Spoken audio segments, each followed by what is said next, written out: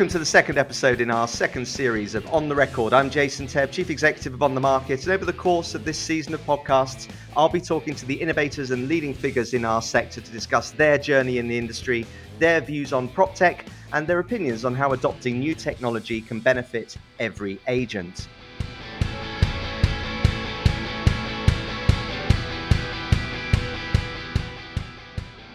I'm pleased to welcome an industry legend to the show and probably one of the best known and most respected figures in the new build sector. With 40 years of experience in the advertising and property marketing space, he's founded, built and exited a number of leading marketing agencies in his time. And more recently, rather than sitting on a beach somewhere, he's been tempted back into the business he founded over 3 decades ago and is now executive chairman of AF Oliver, part of a global group of marketing agencies. So it gives me huge pleasure to welcome Matt Fleming to the show. Hi, Matt.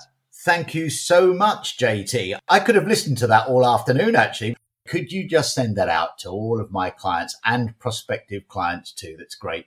Indeed. I am available for voiceover work, weddings, bar mitzvahs and other things if necessary. So how's things with you? Are you busy? Really good and really busy. It's a funny thing.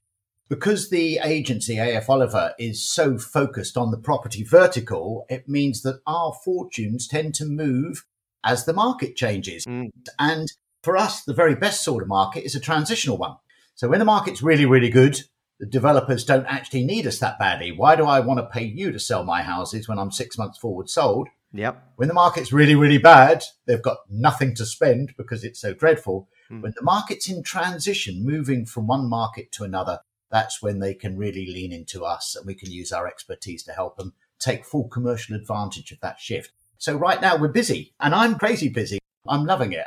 I'm doing the client marketing meetings and planning meetings again, something I haven't done for years. And I'm really enjoying that.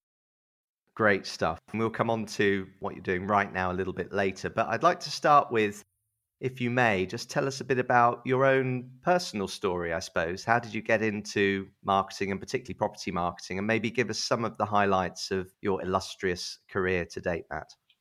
Well, I'll make this really brief. It's a crazy story, but true. I got into the advertising business. I used to sell commercial vehicles. I used to sell lorries. It's true, really. And as a sort of 21-year-old with a light grey suit and a big fat tie, I used to float around selling vans and lorries and what have you. And I sold a van to an advertising agency in Bournemouth and they bought this thing to deliver print and that sort of stuff and ended up joining one of their account win parties. I pitched up on a Friday late afternoon near Christmas, pitch black, and discovered a huge party going on in the boardroom.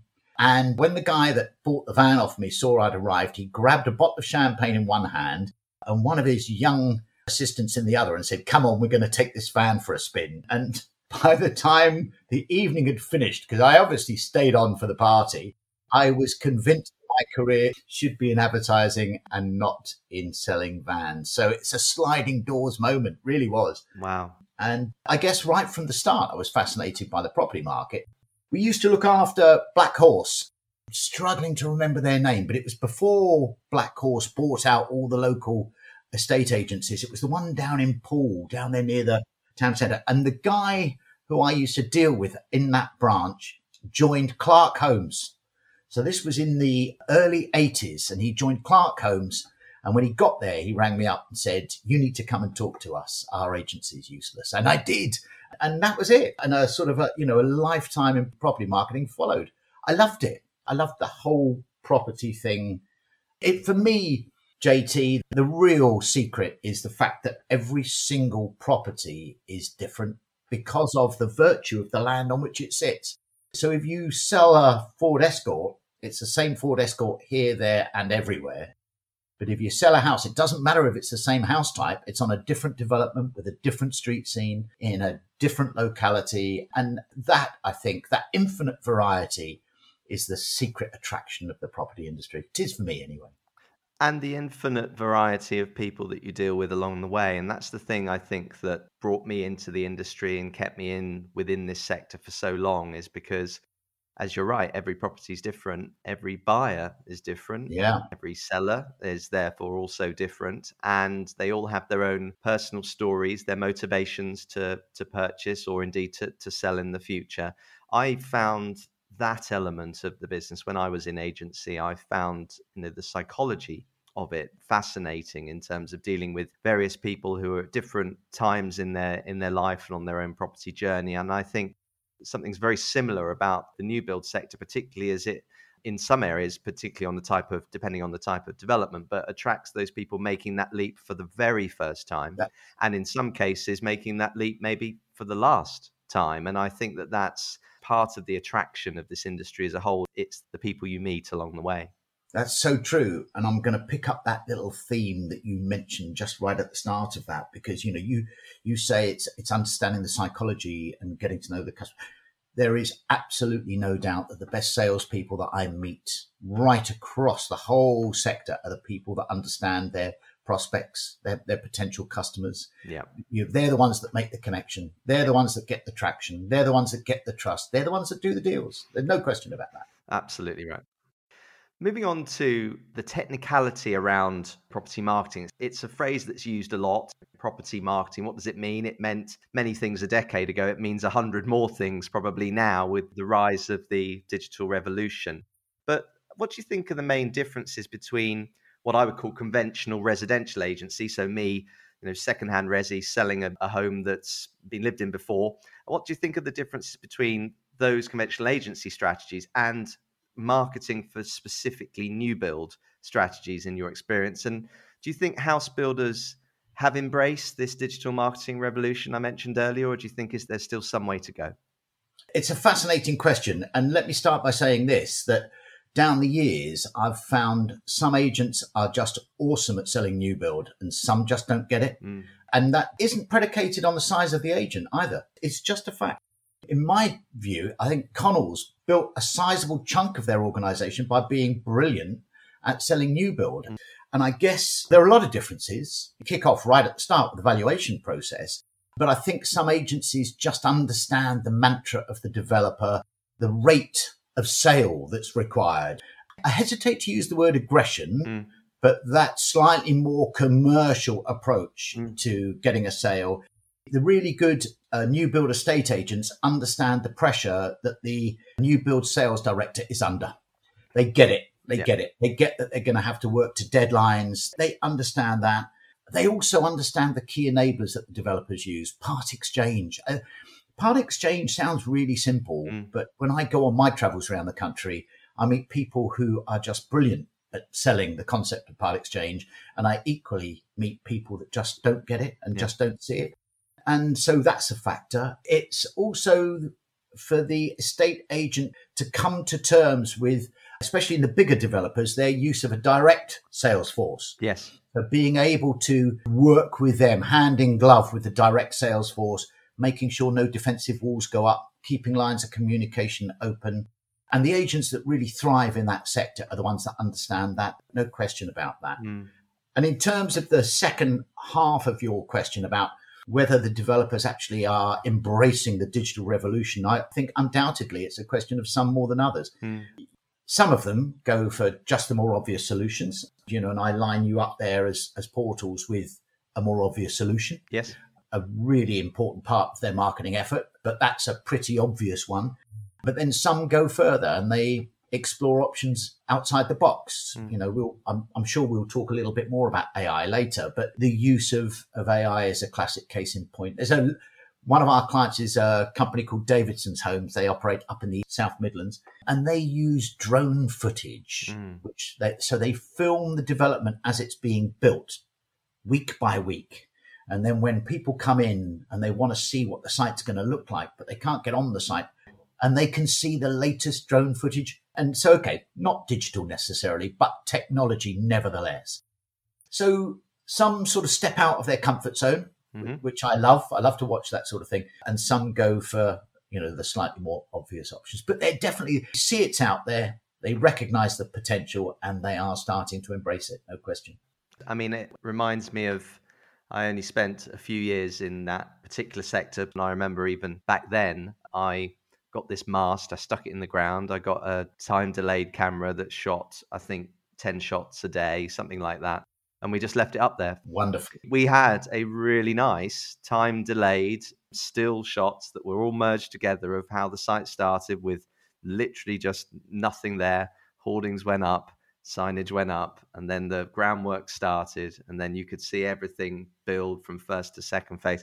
And that was a while ago, but it was something that I thought I'd try and see if it worked. And it worked for us, not necessarily from a sales perspective, but from a showcase of what we were doing. I think it was a very nice touch. I'm sure there's lots of things around that space that are different, innovative, maybe used in other areas, in other sectors and business verticals that can be applied. But do you think clients now demand more in terms of innovation or new ideas from a marketing and media business like yours? I don't think it's a question of more, it's a question of different. And as things currently stand, the digital platforms present a tougher challenge for creative agencies because you are to an extent restricted in your ability to, if you like, design in difference. And at the same time, social media is still a very scary place for many developers. They are terrified of it. It's a fact, isn't it, that building a house is a thankless task. Essentially, you're putting this thing together made up of thousands of different pieces, hundreds of different materials, out in all weathers. Things are going to go wrong. Issues happen. Some developers are better than others at managing that process and managing that feedback, the customer care and so on. But social media today allows a platform for even the most unreasonable buyer. I've been on sites before where buyers have hung sheets out of windows saying, don't buy on this development.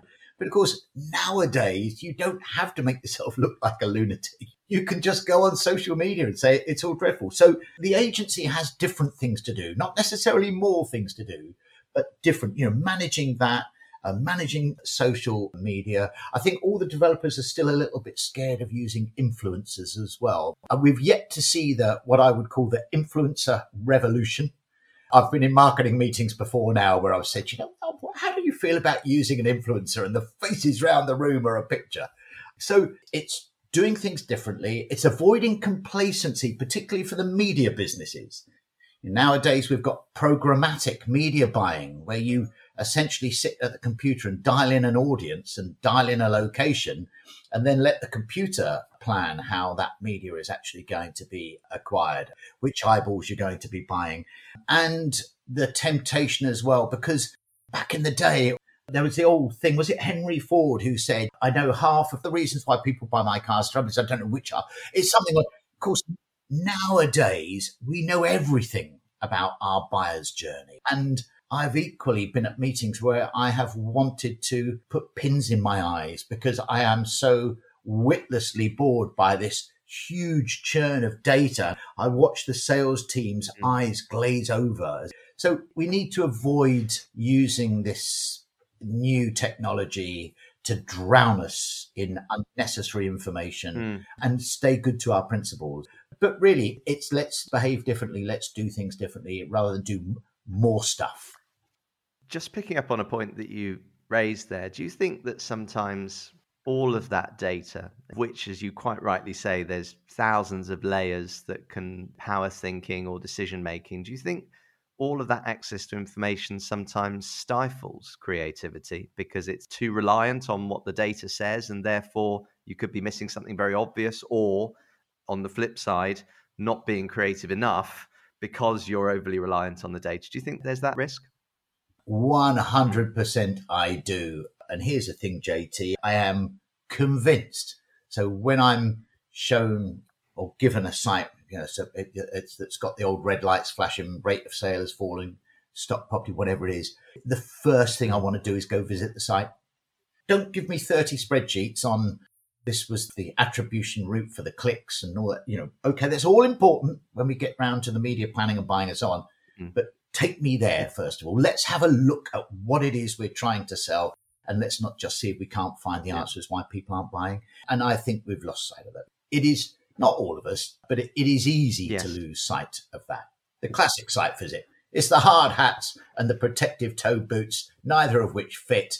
and the big high-vis jacket. You just got to do the thing. You got to do the do.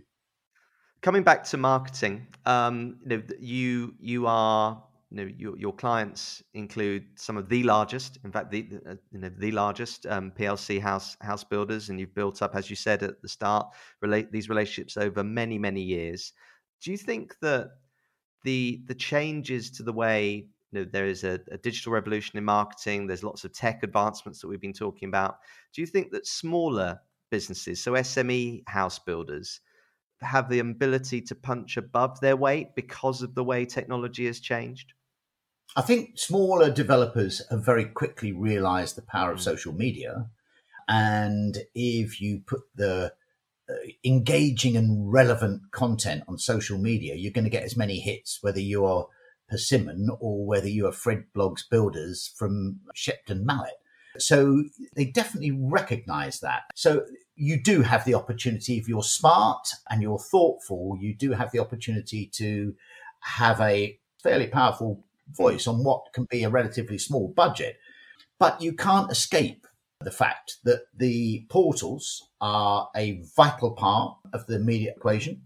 They are what I term the property portals are today's equivalent of the property pages, that used to arrive on a Thursday. You get home from work, when you get a cup of tea, and people used to do this all the time. The value of their biggest asset, their property, was a thing of huge import to them. So even though they weren't in the market necessarily, they want to see what that place across the road is on the market for, don't they? And people do that with the portals now.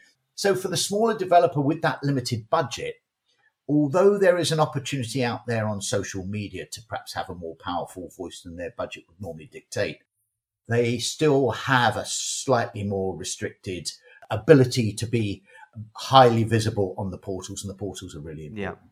The beauty, of course, is that in their locale, in their location, they can have a strong presence on the portal. It's not that prohibitively expensive that they can't be on there and be on there locally. That's the beauty with the medium, isn't it?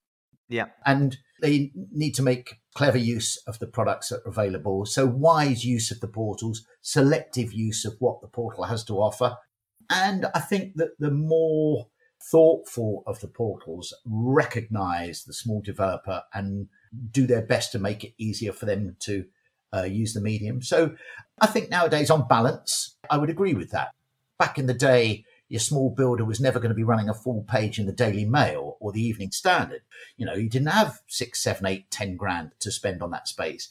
But nowadays, I think they can have a larger share of voice on a localized basis. And certainly they can use social media and so on. So before we move on, I want to play out this little scenario, because obviously you have so much experience over decades, seeing different market cycles up and down. Play out this scenario. You're hired by a house builder and you've never met them before and you don't know much about their business, but you're brought on board and they introduce you to this new scheme that they're building. Doesn't matter where it is, but what's the first question or questions that you would ask about the scheme to give you an insight into how to play out the marketing strategy? The first one's always the same. Can I go to site?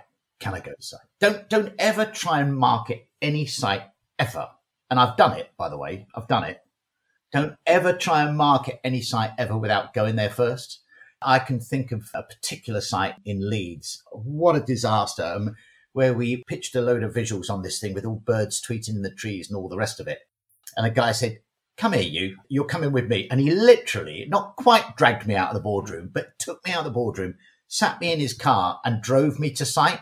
And he said, now, these birdies singing in the trees. And there we sat in the middle of this roundabout with 4 lanes of traffic running around. And I thought, never again. So first question is, can I go to site, please? And then it's, can I have the plans? Tell me about the spec. Show me a schedule of finishes. What's the mix? I want to find the difference. It sounds a bit pretentious, so I apologize for this in advance, but I want to find the site's why. So let's not just stick up the classic identikit boxes the old volume developers used to be accused of. They're much better now, the volume developers, by the way. I genuinely believe that. But I want to know the why of the site. Every site's different. And then once we've identified the why, we can identify the who and the where. But we don't know who those people are or where those people are until we've really got under the skin of what this is going to be. And that starts off by going there. Fascinating. And I think for me, you talk very passionately about you visiting sites, and even though you've done thousands and maybe tens of thousands over the years, people sometimes ask me, do you miss agency? Because obviously I spent 20 years as an estate agent. Do you miss it? And the answer is yes, I do. Up until about only a few years ago, less years than people think, I was still doing valuations. And it's only been a few years since I haven't. And I miss that. I miss that meeting of people, the interaction with the person. But around the points that you've just made, my question is always, who's the buyer? Yeah. Whether it's new build or secondhand resi, who's the buyer? Who's the profile of the buyer? What type of person are we trying to attract? And from a secondhand residential point of view, if you're trying to attract the person who you think is going to like the property and be interested in the property, where do you start with that? Will you start with the current owner? Because chances are, if the current owner are a couple and they move for a particular reason, they're from a particular age bracket or demographic, chances are you might get a similar demographic who's going to look to buy it again. If it's a new build, in my experience, it's all about, right, what's the profile of that person or that cohort of people? What are they going to be impressed by? What do they need? If it's for a first time buyer or a younger person's buying, they want USB sockets, they want LED lights, they want an EV charger. The older generation maybe not so interested in those things, but they'll want the thicker doors, they'll want the wider skirtings because it's similar to the property that they currently own. It's those things. Who's the type of buyer and why would they be impressed with this property? So I think we're on exactly the same page. Definitely.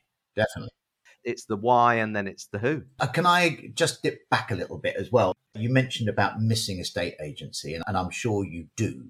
But I get the sense, particularly with your hugely successful series of town halls, that you still feel one of the crowd. Am I right there? I mean, no, I do. You seem very much at home with that sort of audience. The town halls, are very much talked about. So I'm guessing you feel very much at home. Well, thank you. And yeah, I do. It gives me the opportunity. I mean, this job is the best job for me in the world because I get the opportunity to talk about estate agency and property and technology and people all day. All the things that I love, I get the opportunity to meet people who are in that sector, talk about it. I'm never that far from an agency-related conversation with the town halls, as you rightly said, with our strategies around our own new products that we're developing for both estate agents and house builders. It's always done with an estate agent hat on, and I still get to talk about it and the market and changes in the sector, and that certainly keeps my eye in, that's for sure. So yes. I bet it does too. I bet it does.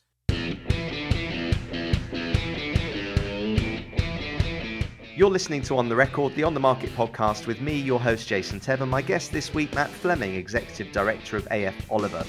We've been chatting about Matt's vast experience in the new build sector and his views on the use of technology in the property industry. Moving on from this, we're going to talk about the future of property marketing and how this is evolving for a new generation of home buyers, plus explore what Matt likes to do in his spare time when he gets some.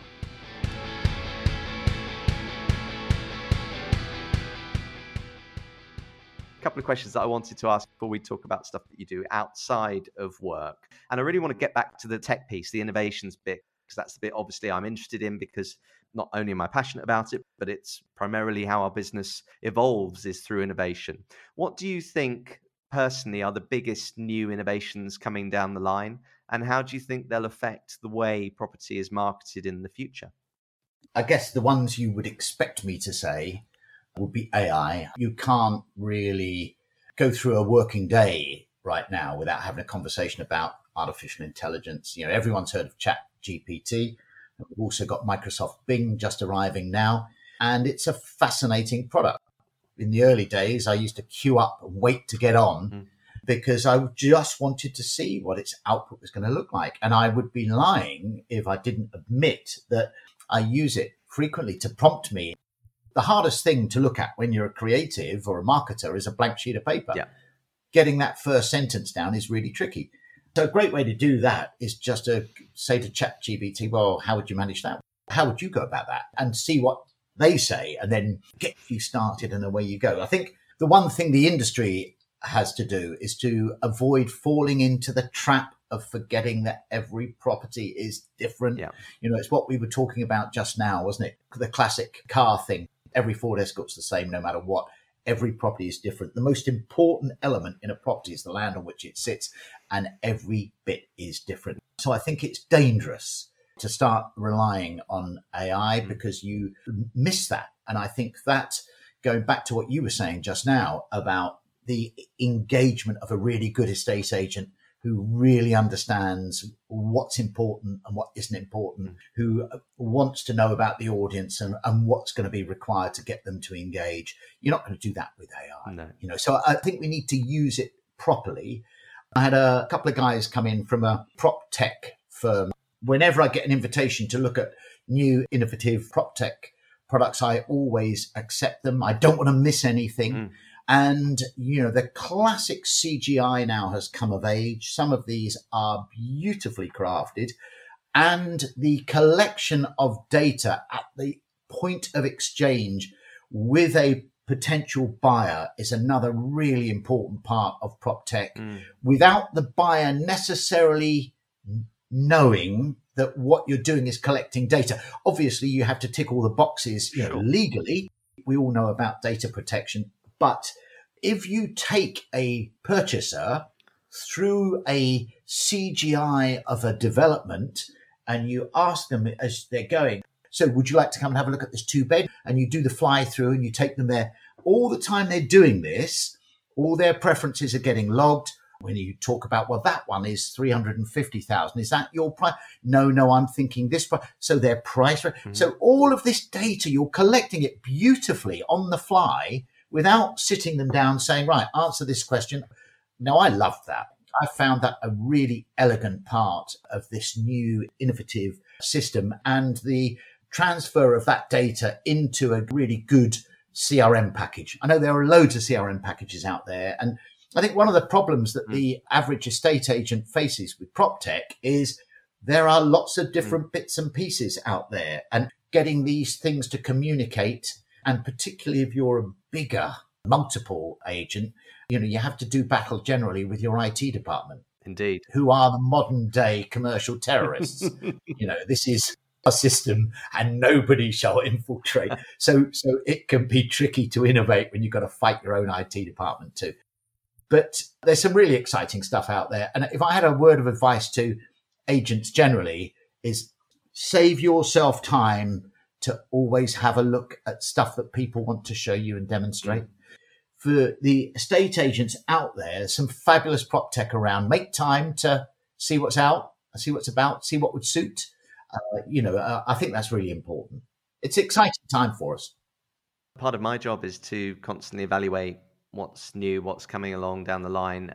There is a lot of property technology out there, prop tech as it's called, that tries to solve problems that don't exist. But there is so much stuff that's coming down the line, usually honing things that are already good or there's already a solution for, but making it better. Your example, the AI piece, I'm just thinking about how is that applied in a new build or conventional resi way? Well, I've already seen examples of area or location information being created by AI, property details being written by AI, not necessarily completed, but just the basis of the script that then it can be honed and changed. I've seen too the innovations coming from drone technology, from flybys, from the advanced cameras, which now you can even get them on your phone now, which have much, much more enhanced metrics in terms of understanding heights and widths and sizes, and lots of LiDAR, as it's called, lots of really advanced stuff around sizing and spatial technology. I saw a bit of kit a few weeks ago where you can have a look at interactive CGI of a property and then see where the sun would be at various times of the day. Nice.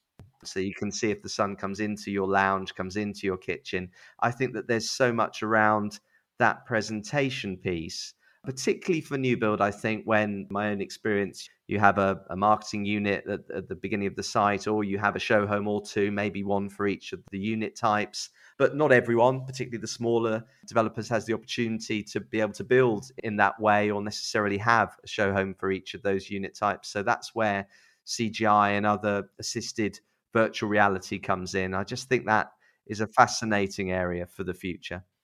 I do too. And you're limited by your imagination, that's all. And your budget, sorry, as well. Agreed. Yeah, that is very true. I wanted to talk a little bit about, because I've noticed this, we speak to hundreds of our developer clients, and over the course of a year, we have well over 2,000 developments listed now on our site, and we get to speak and get feedback from a number of them about things that might be coming or things they indeed would like to see on our website. One of the things that I've picked up on recently, the theme has been getting louder and louder, is the younger generation and their views on how important environmental factors are in choosing a property. Are you seeing that as well? Do you think the developers are reacting to that in terms of either putting in eco features in inverted commas, or indeed at build stage, pre-build stage, building that in mind with their site mix? Yeah, we've been seeing it for quite a long time, but there's been a marked change in that. We did a lot of research on this about 5 years ago, and that research suggested to us that people wanted it and they thought it was the right thing to do, but they didn't necessarily want to pay for it. And it was an extraordinary thing where, yes, I do want you to be green and I do want my new home to be sustainable, but don't charge me more than the guy that isn't sustainable next door. And it was a challenge. And I think that is slowly changing. I think the developers have, to a certain extent, they've been forced into it. Things like nutrient neutrality, which is, I'm sure you know, the talk of the industry at the moment, and a real obstacle, real problem for the developers with getting planning permissions. But things like SUDs, sustainable urban drainage systems, so making the management of water on a site a huge bonus rather than a problem. So you drive onto some of these sites now and it looks stunning. You've got water features that look, that they've been put there in the planning of this to make it look magnificent. But actually they're managing the water attenuation, that grey water recycling, greener energy systems with heat pumps and so on. We're seeing all of this, quite aside from insulation. And, the HBF, I think, are doing a pretty good job in promoting how much money you can save by buying new against secondhand and so on and so forth. So I think the developers absolutely recognize the value in it. I think that the purchaser is starting to accept there is a price to be paid for this. But with energy prices the way they've been, if you can save 3 or 4 grand a year on your energy bills, if you live in, say, a 1,500 square foot 4-bed house, a reasonable size 4-bed house, well, then that's a massive incentive. Forget sticking an extra percentage point on your mortgage rate. You'll sweep that away with the money you're going to save in energy costs. So, yeah, it's definitely a thing, JT. To answer your question, it's been a thing for quite a time. But I think that the big change that we've seen, particularly in the last 12 months with inflation being the way it is, that people are now saying, yeah, I'm going to have to invest in a bit of that with a bit of my own money. I'm going to have to pay a bit more to get that sustainability that I want in my new home.